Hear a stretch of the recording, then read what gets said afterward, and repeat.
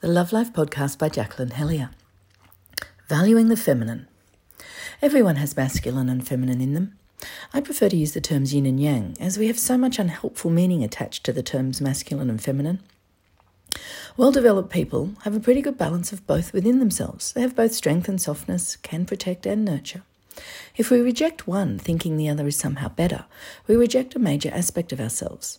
When we reject our feminine side, we become dominant and controlling, and when we reject our masculine side, we become weak and dependent. How can women embody this balance? How can we be empowered women embracing our yin and our yang, our masculine and our feminine?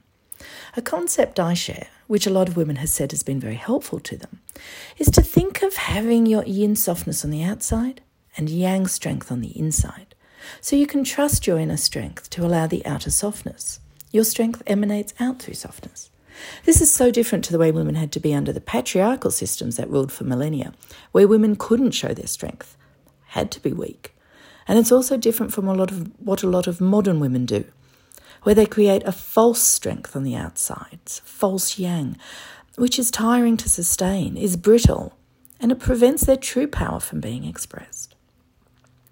So much of my work with women is essentially around this. It sounds esoteric, but once you get it, it makes such a difference at so many levels.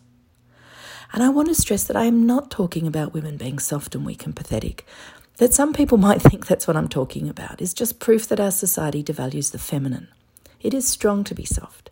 We need more of the feminine in this society. I cannot stress enough that both men and women need to embrace their feminine essence. Then, with this internal balance, fully empowered, there is no limitation in how you express yourself as a woman.